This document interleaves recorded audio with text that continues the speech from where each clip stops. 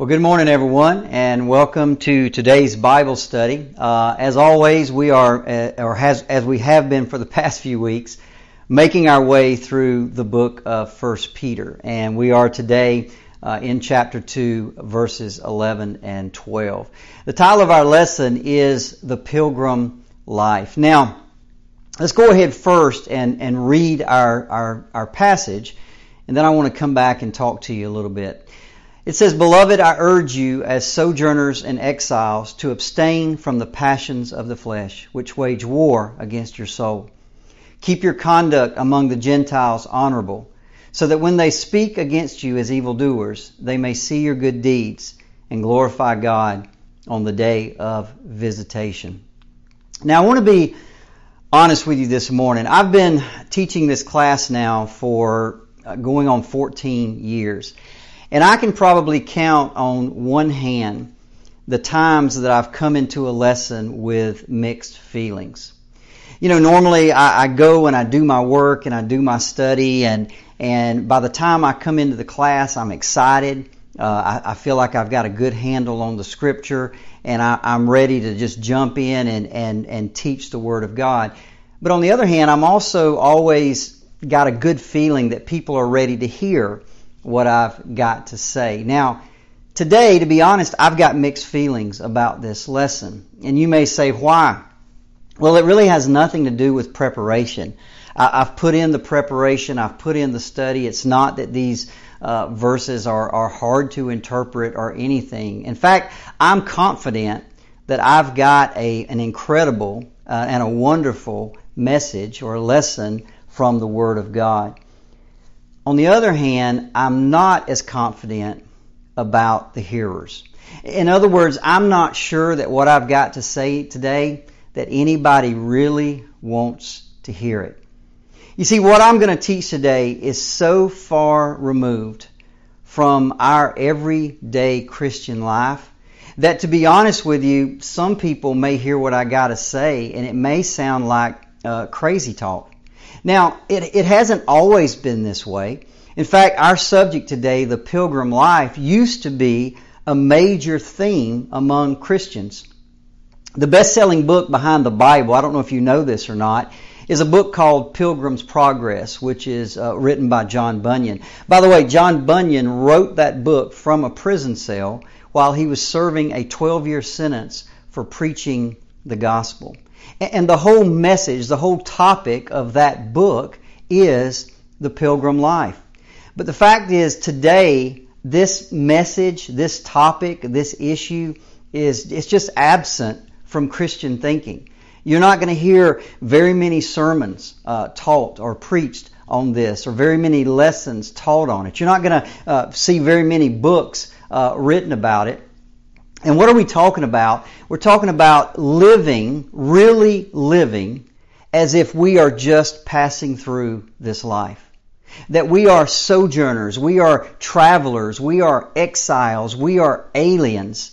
And we're just on a short journey across this earth and across this planet until we reach our true home, which is heaven. That's the pilgrim life. Not just something we say, not just something we read about in the Bible, but something that we really and truly practice in our everyday life.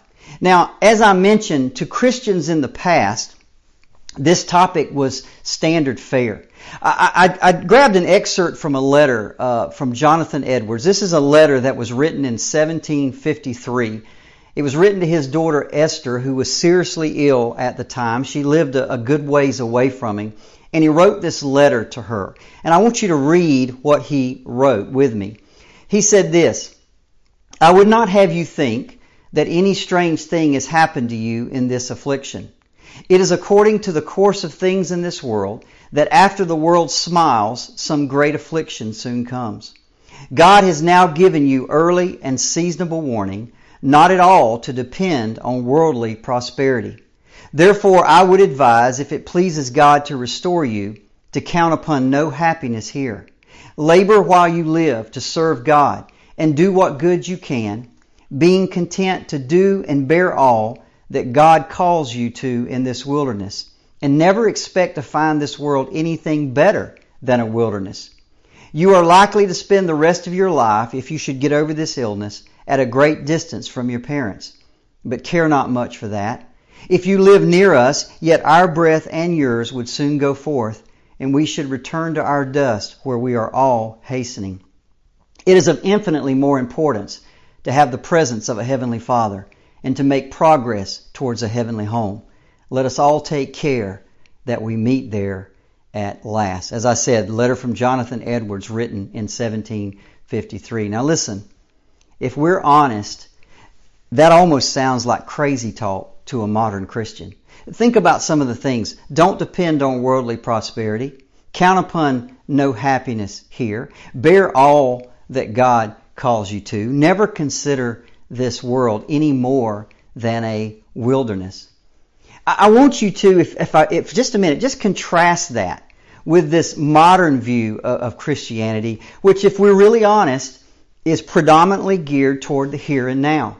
How does this help me in my marriage? How does this help me be a better parent? How does this help me in my career? How does it help me overcome my personal problems? Modern Christianity tends to be all about the here and now. Heaven is thrown in as a nice benefit at the end of the ride, but again, it's not our focus. Most Christians want to enjoy life now, and they want to cling to it as long as they possibly can. At his funeral, A.W. Tozer's daughter said this: he lived his entire life for this day. In other words, he lived his entire life with his death in view. That was what it was all about, the passing over, the entering into glory. Can the same be said of you and I? Do we see death as a gateway to everything we've been living for? Or do we see death as something to be avoided at all costs? Do we see ourselves as pilgrims? Or do we really see ourselves as citizens of this world? You see, a lot has changed between the 1600s, 1700s, 1800s, and today when it comes to this view of the pilgrim life and the focus between heaven and earth. What happened? Well, several things happened, but one of the main things that has shifted our focus from heaven to earth is the advancement of modern medicine. Now, let me be extremely clear. I am thankful for modern medicine. I consider it a gift from God. The fact is, we are now able to recover from diseases, from injuries that a generation ago would have killed somebody. But we also have to be honest. At the same time, modern medicine has removed the stark reality of death that older generations used to face on a daily basis. The Puritan theologian John Owen, who died in 1683, lost 10 of his 11 children before they ever reached adulthood.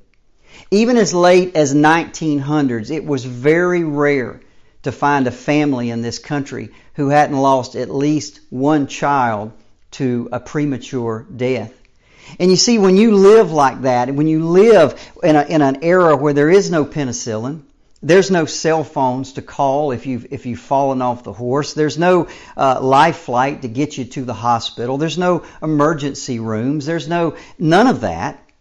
You see, when you live in kind of that environment, you don't get attached to this life. You live much more consciously in light of heaven, in light of death. You see, it changes your mindset. Now listen, I understand that talk like this, some people might even consider it to be morbid, if you will.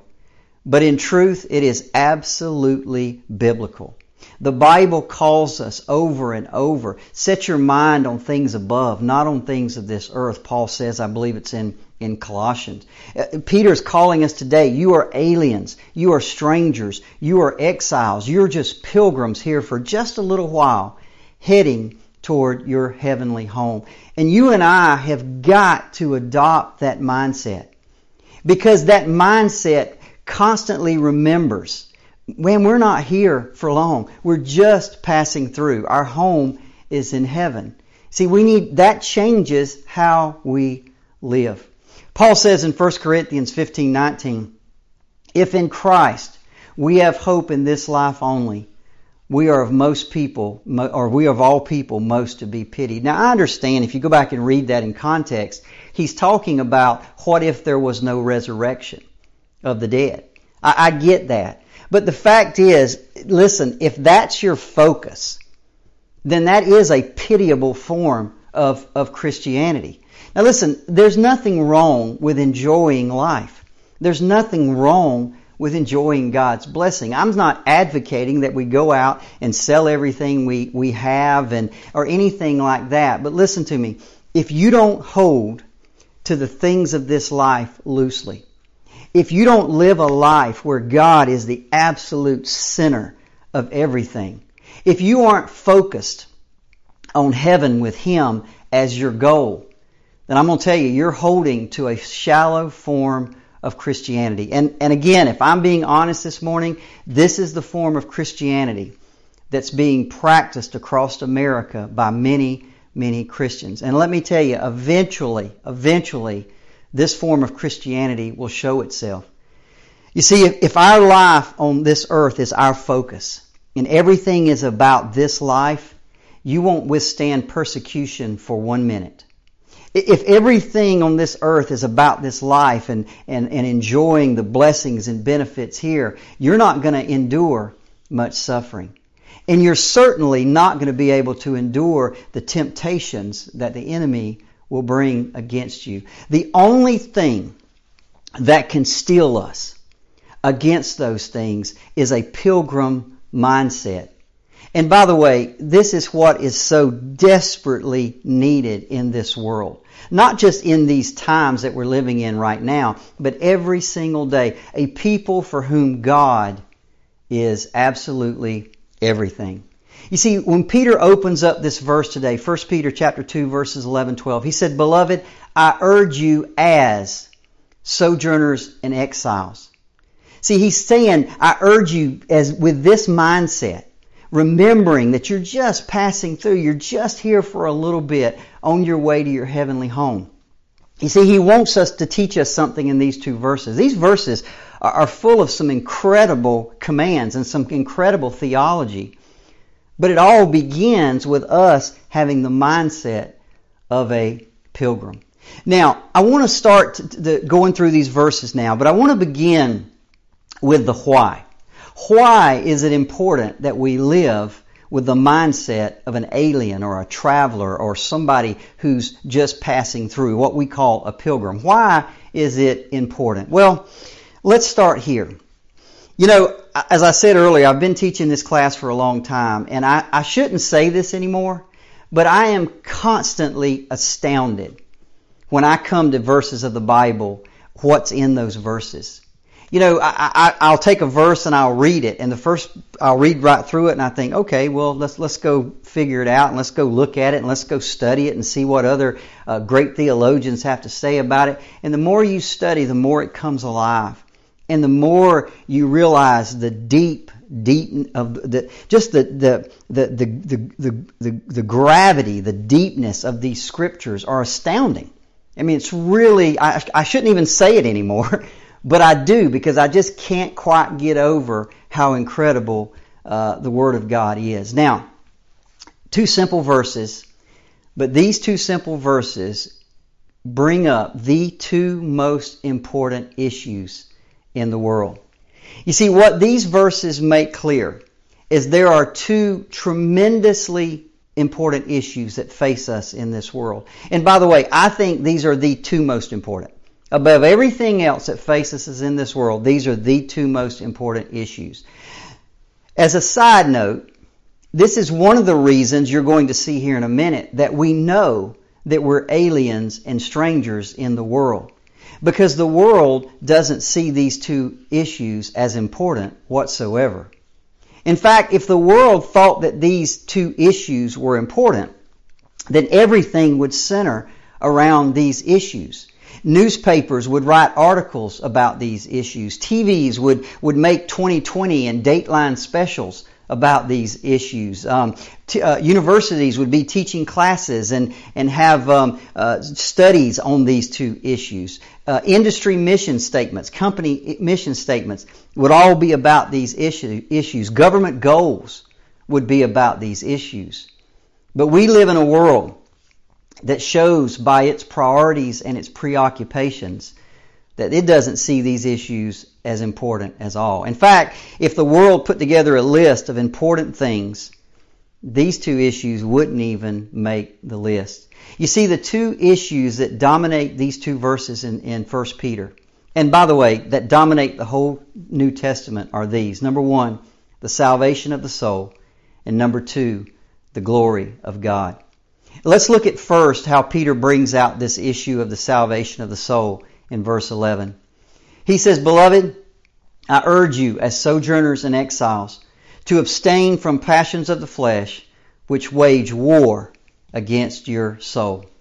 See, the ultimate issue that's brought out of this verse, verse 11, is that the human soul is in danger of being destroyed. You see, there is a war being waged. And if that war is not won, the soul will be eternally lost. Jesus said this in Matthew 16:26. This is a scripture that's very familiar to us. "What will it profit a man if he gains the whole world and he forfeits or loses his own soul?" Now, just for a minute, let's think about the import of that statement. You say, if the soul is lost, then the whole person is lost. And see, once the soul is lost, it's over. There is no option number two. There is no plan B. There is no way to negotiate to get that soul back. When the war against the soul is over, it's over. In Luke 16:26, Jesus, we got the story about Lazarus and the rich man. And you all know the story, Lazarus and the rich man, and Lazarus dies and goes to the bosom of Abraham, and the rich man dies and he's in hell. And he looks up and he sees Abraham, and he says, "Abraham, please send Lazarus to me that he can dip his finger in the water and just for a moment cool my tongue, give me some kind of relief." And Abraham responds like this in the story. He says, "I can't do that. For between us and you a great chasm has been fixed, in order that those who would pass from here to you may not be able, and none may cross." You see, when it's over, it's over.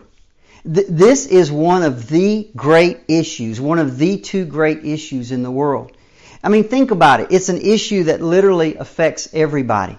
It's not a black issue or a white issue. It's not a male issue or a female issue or young versus old or rich versus poor. It literally affects every human being without exception. And it affects them eternally. It's not for a season of their life, but it affects them eternally. And yet the world could care less. The world could care less. They give no attention to it at all. Nobody's writing columns in the newspaper. I mean, think about it. Go to the internet today. Go pick up a newspaper, and there's columns being written about COVID-19 and what the government does, what the government doesn't do, the economy. Not a word about the fate of the human soul. Newspapers aren't writing about it. There's no public service announcements being made on TV or the radio. There's no classes being taught in our schools. There's no government agency being created to put in charge of this. I mean, can we be honest? We're told how to wage war against AIDS. We're told how to wage war against mosquitoes. We're told how to wage war against high cholesterol. We're told how to wage war against drunk driving and every other subject in the world. But when it comes to the most important issue that will ever affect us as human beings, the war against our soul, we just hear crickets. See, we are oblivious as a culture to the most dangerous thing that will ever face us as human beings. I don't know if you recognize this or not, but our modern world is massively preoccupied with the inconsequential. Is it any wonder that Peter begins this verse today the same way he did in 1 Peter 1:1, by calling us exiles, by calling us aliens and strangers.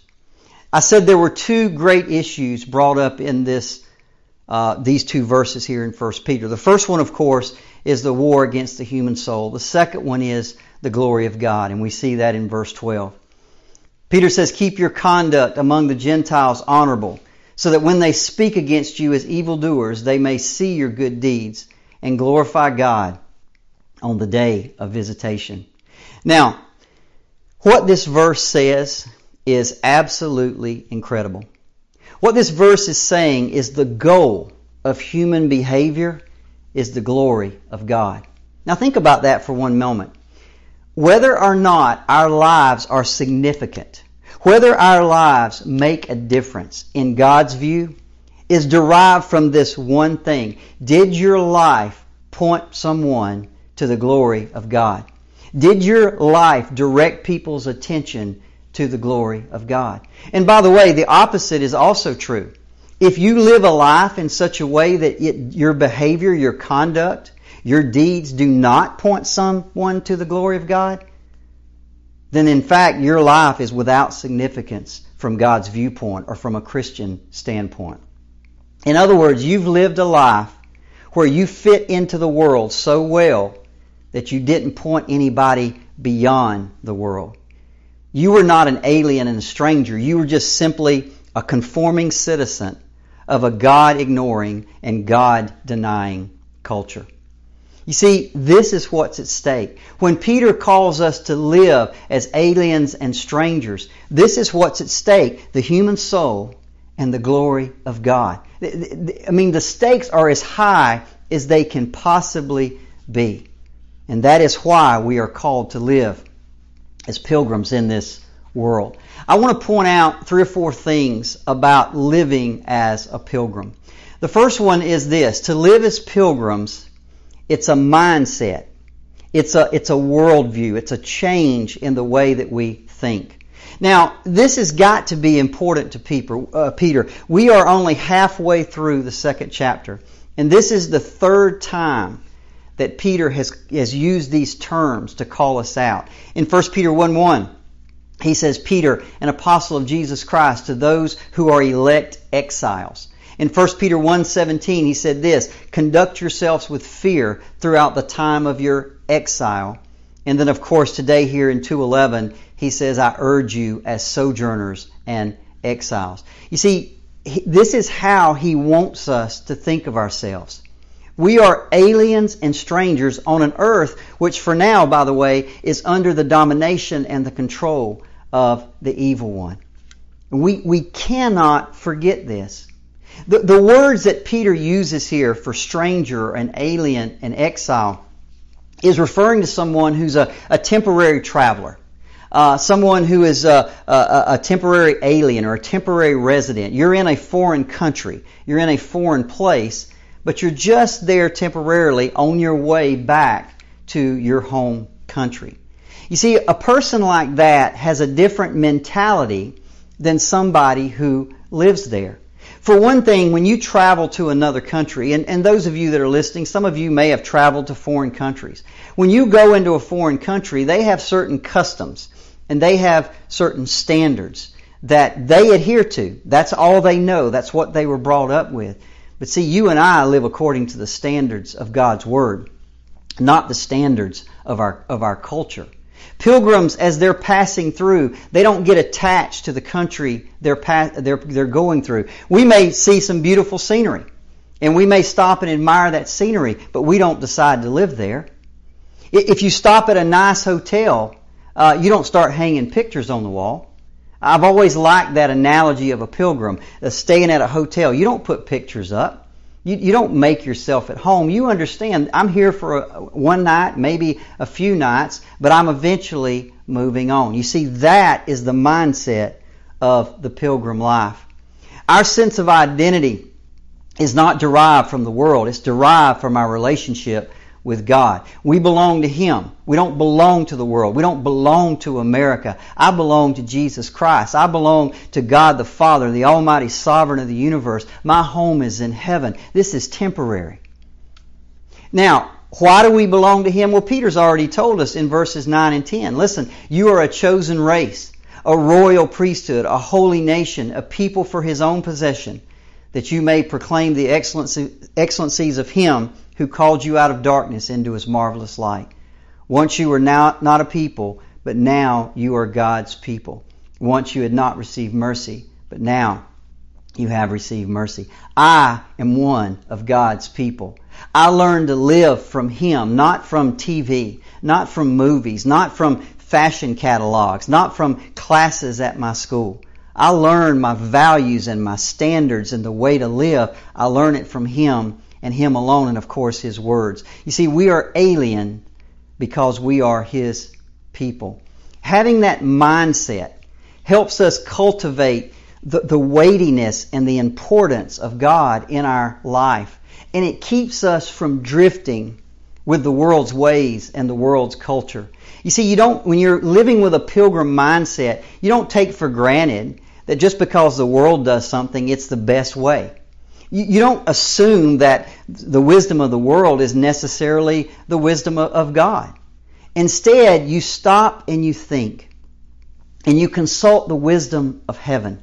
You consult God's Word. You get your bearings not from what the world says you should do, but you get your bearings from the Word of God. You don't just drift on the tides of culture. You steer your life by two things. Number one, what's good for the soul. And number two, what honors the King. The second thing I want to bring out about this pilgrim life is that to live as pilgrims, there is a war to be fought. You see, Peter's saying, as sojourners, as strangers, as aliens, go do these things. You see, once you've got the mindset, now you're ready to wage the war. And the first thing I want you to notice about this war is it's fought first at the level of our desires and then at the level of our behavior. Another way to put that would be this. First, it's fought at the level of what we feel. Then it's fought at the level of what we do. Let's go read those two verses together and notice the order. 1 Peter 2:11 and 12. Beloved, I urge you as sojourners and exiles to abstain from the passions or the desires or the lusts of the flesh, which wage war against your soul. Then, he says, once you've done that, you're able to keep your conduct among the Gentiles or the unbelievers honorable, so that they may see your good deeds and glorify God on the day of visitation. So why would Peter do this? Why would he say, first take care of the way you feel and the way you think? Take care of the desires, then worry about the behavior. Here's why. Because conduct is not excellent or beautiful. It's not going to point people to the glory of God if it doesn't flow from right desires. Now you may say, well, how do I know that? Well, listen to the words of Jesus in Matthew 23:25. Woe to you, scribes and Pharisees, you hypocrites, for you clean the outside of the cup and dish, but inside they are full of greed and self-indulgence. In other words, it doesn't do us any good to clean up the outside, to show good deeds and good conduct on the outside without changing what's on the inside. You see, Jesus said that's hypocrisy. And that doesn't bring glory to God in the least. A couple other things that Peter points out. Number one, this is a war, not a battle. Okay? Every believer, I don't care if you're 15 years old or 55 years old or 85 years old, every believer faces a lifelong war against these lusts, which, again, if you yield to them, it will take you captive and destroy your soul. It's a war. It's prolonged. It's battle after battle after battle after battle. And this battlefield is the mind. You see, these lusts wage war against the soul, but the battle is waged in the mind. 1 Peter 1:13 and 14. By the way, we've already covered this. If you want to go back to the podcast and see and hear the lesson on chapter 1, you can do this. But in 1 Peter 1:13 and 14, he says this, therefore, preparing your minds for action and being sober-minded, as obedient children, do not be conformed to the passions of your former ignorance. You see, the battle is in the mind. All sin starts in the mind, and that's where it must be defeated. 1 Corinthians 10, 4 through 5, Paul says, "For the weapons of our warfare are not of the flesh. We destroy arguments and every lofty opinion, and we take every thought captive to the obedience of Christ." What are these passions of the flesh that he's talking about? Well, they include, of course, sexual desires, but it's much more than that. You see, they also include all kinds of self-seeking. Anything where I'm seeking the betterment of self. It could be directed in wealth. It could be greed. It could be power over somebody else. It could be some form of pleasure. But it's all about what do I want? What makes me feel good? Now see, unbelievers who are ignorant of God, they're ignorant of His Word, for them it's all about self. Right? You live for self. Everything they do is directed toward self, either to promote self or please self or protect self or some other thing. Now here's the thing. Peter's talking to believers. That's the way unbelievers live. It's all about self. But yet, Peter says he's talking to believers. I urge you as sojourners and exiles. See, what this tells us is that becoming a Christian does not stop the war. Becoming a Christian does not eradicate those temptations towards self-will and sin. Even walking with God for years does not eliminate the need to do battle. George Mueller, if you want to go Google him, we won't go into his history, but let me just say, was an extremely godly man. But even as he went on up in years, he used to pray this prayer. He'd say, "Lord, don't let me become a wicked old man." Now, he had walked with God for years. Why would he pray that? Because he knew his heart. He knew the propensity of sin in his heart never goes away. He knows that it's a constant battle against these passions. You know, we see this in the Bible. If you go back to the Bible and you look at some of the stories in the Bible, a lot of the great giants of the faith, men who we know, David and Noah and Hezekiah, men like that fell into sin had been walking with God for years. For example, Noah got drunk and was indecently exposed to his children after the flood. David, of course, a man after God's own heart, fell into sin with Bathsheba. Elijah, after dealing with Jezebel and Ahab for years, he began to waver in his faith. And of course, Hezekiah, who was a godly king who brought great reforms to the kingdom, fell into the sin of pride as he became an older man. Now here's the point. As long as we live in this body, we've got to be vigilant. As long as we live in the body, we've got to fight against these passions, against these lusts, against this temptation to go our own way and against the will of God. We're in a war as long as we're in the flesh. John Owen, in his famous book, The Mortification of Sin, said this: "Do you mortify it?" The word mortify means to kill. "Do you kill it? Do you make it your daily work? Be always at it while you live. Seize not a day from this work. Be killing sin, or it will be killing you." The third thing about the pilgrim life is this: to live as pilgrims, there is a walk to walk. Look at verse 12 again. Peter says, "Keep your conduct among the Gentiles honorable." That some translations will say excellent. "So that when they speak against you as evildoers, they may see your good deeds and glorify God on the day of visitation." Now, the word that's used there in the Greek for honorable or excellent, it means good in the sense of beautiful or attractive. In other words, our lives should be marked by good deeds, which others see as beautiful or attractive, even those in a godless culture. You see, those around us, even in a godless culture, should look at Christians and admit, even if they don't believe in Christ, even if they don't believe the Bible, they should basically be able to admit that we're good people. You see, even if we're not aware of it, unbelievers are watching our lives. They see how we react to things at work. They see how we treat our wives. They see how we treat our families. They see how we deal with problems. They see all that. And see, Peter is not so naive, by the way, to think that, hey, everybody out there is going to see what a good person you are and just automatically be converted to Jesus Christ. See, he understands that's not the way it works. Sometimes out of jealousy, sometimes out of guilt, sometimes out of insecurity, they will speak against you. They will slander you. You know, I don't think you understand or may not remember this, but the early church was often accused of cannibalism. Why? Because they would gather together to eat a man's flesh and drink his blood. They were accused of incest because husbands would call their wives sister and wives would call their husbands brother. They were called atheists.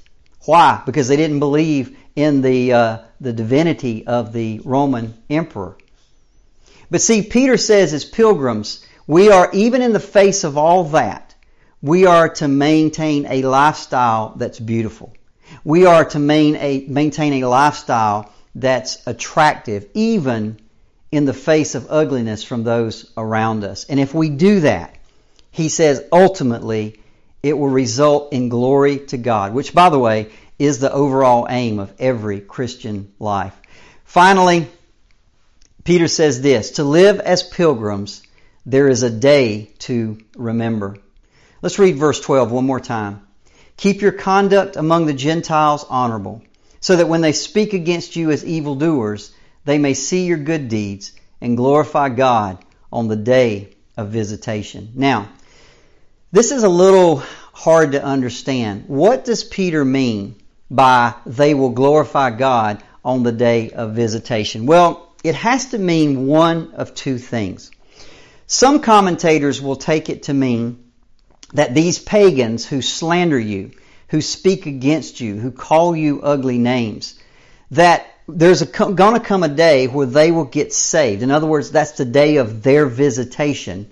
And they will get saved because of observing your good works. Now, there's no doubt that Peter understands that that can be true. That it may be a minority, but some people will be attracted to Christ and may even get saved because of your good works. And on that day, they will glorify God, not just for His amazing grace, but they'll glorify Him for the faithfulness of His people. Now, I don't think that's what Peter's saying. I don't interpret that phrase in that way, because Peter doesn't make it clear in that they will get saved. In fact, if you go on and keep reading and you'll come to chapter 4, Peter's pretty clear that many of the pagans are going to face God's judgment. So the idea is they're not every one of them, some of them may, but not every one of them is going to get saved and glorify God and praise Him for the faithfulness of His people. You see, in context, I think Peter is saying that there's going to come a day where God will vindicate not only Himself, but God will vindicate every single Christian. And that day, of course, is the day of judgment. So the question is, okay, well, how will pagans glorify God on that day? Well, you see, there's going to come a day where every one of us, and believers and unbelievers, and those unbelievers are going to stand before God, and every excuse that they have for their rebellion, for their unbelief, it'll just be knocked out from under them. You see, the fact is, God not only gave them His Word, He gave them living witnesses. They'll stand there before God and they'll remember their neighbor. They'll remember their brother. They'll remember that godly mother. They'll remember that coworker who witnessed to them. They'll remember that. And they'll say, I was told, I knew it, I should have done something. You see, on that day, God will be vindicated. His people will be vindicated.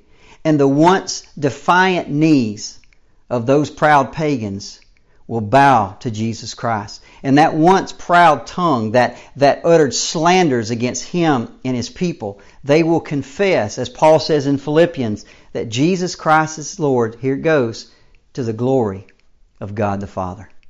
You see, even on that day, they will confess, I was wrong and you were right, to the glory of God the Father. You see, for us as believers, here's the point. As pilgrims, we need to keep that great day of visitation in view. We need to live our lives on this earth knowing that one day everybody is going to stand before God, either for commendation or condemnation. We should constantly seek to live with that day in view. Constantly seek to live so that we will hear the sweetest words that a human being can ever hear. Well done, good and faithful servant. Let me tell you, it is a radical way of life. You will be different from those around you. You're going to pursue God and all that He has for you instead of living for self-fulfillment and pleasure and the things of this world. But you see, here's the thing. In the end, the pilgrim life really is the only way. Because Jesus said it's only in losing your life that you will truly find it. I want to close with a scripture from the Apostle Paul, Philippians 3:12 through 20. I won't read all the verses, but I want to read a few. He said this, "Not that I have already obtained this, or I'm already perfect, but I press on to make it my own, because Christ Jesus has made me His own. Forgetting what lies behind and straining forward to what lies ahead, I press on toward the goal for the prize of the upward call of God in Christ Jesus. For many," he goes on to say, "of whom I have often told you and now even tell you with tears, walk as enemies of the cross of Christ, with their minds set on earthly things." But notice what he says, but not us.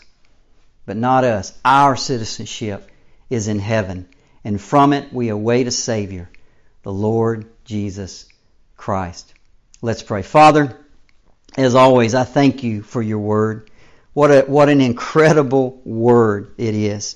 God, help each one of us to walk through this life as pilgrims, to keep the mindset of a traveler that's just staying in a hotel for a few days, that are on their way home for eternity. God, that will change everything. Help us to fight these fleshly desires, these passions of the flesh, because there are bigger things at stake. Help us to walk out the conduct, beautiful, attractive conduct, because there are bigger issues at stake. And God, help each and every one of us to hear those beautiful words that we all want to hear with everything that's in us. Well done, good and faithful servant.